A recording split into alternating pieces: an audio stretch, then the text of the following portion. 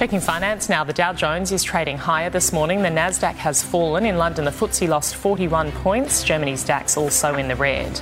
Closer to home, Japan's Nikkei closed lower. Hong Kong's Hang Seng added 471 points. The All Ords up 86 points and the ASX 200 up 78. On the commodities market, gold is trading at $1,803 an ounce. Oil is $94 a barrel. The Aussie dollar buying just over 71 US cents, 94.5 Japanese yen and $1.10 New Zealand.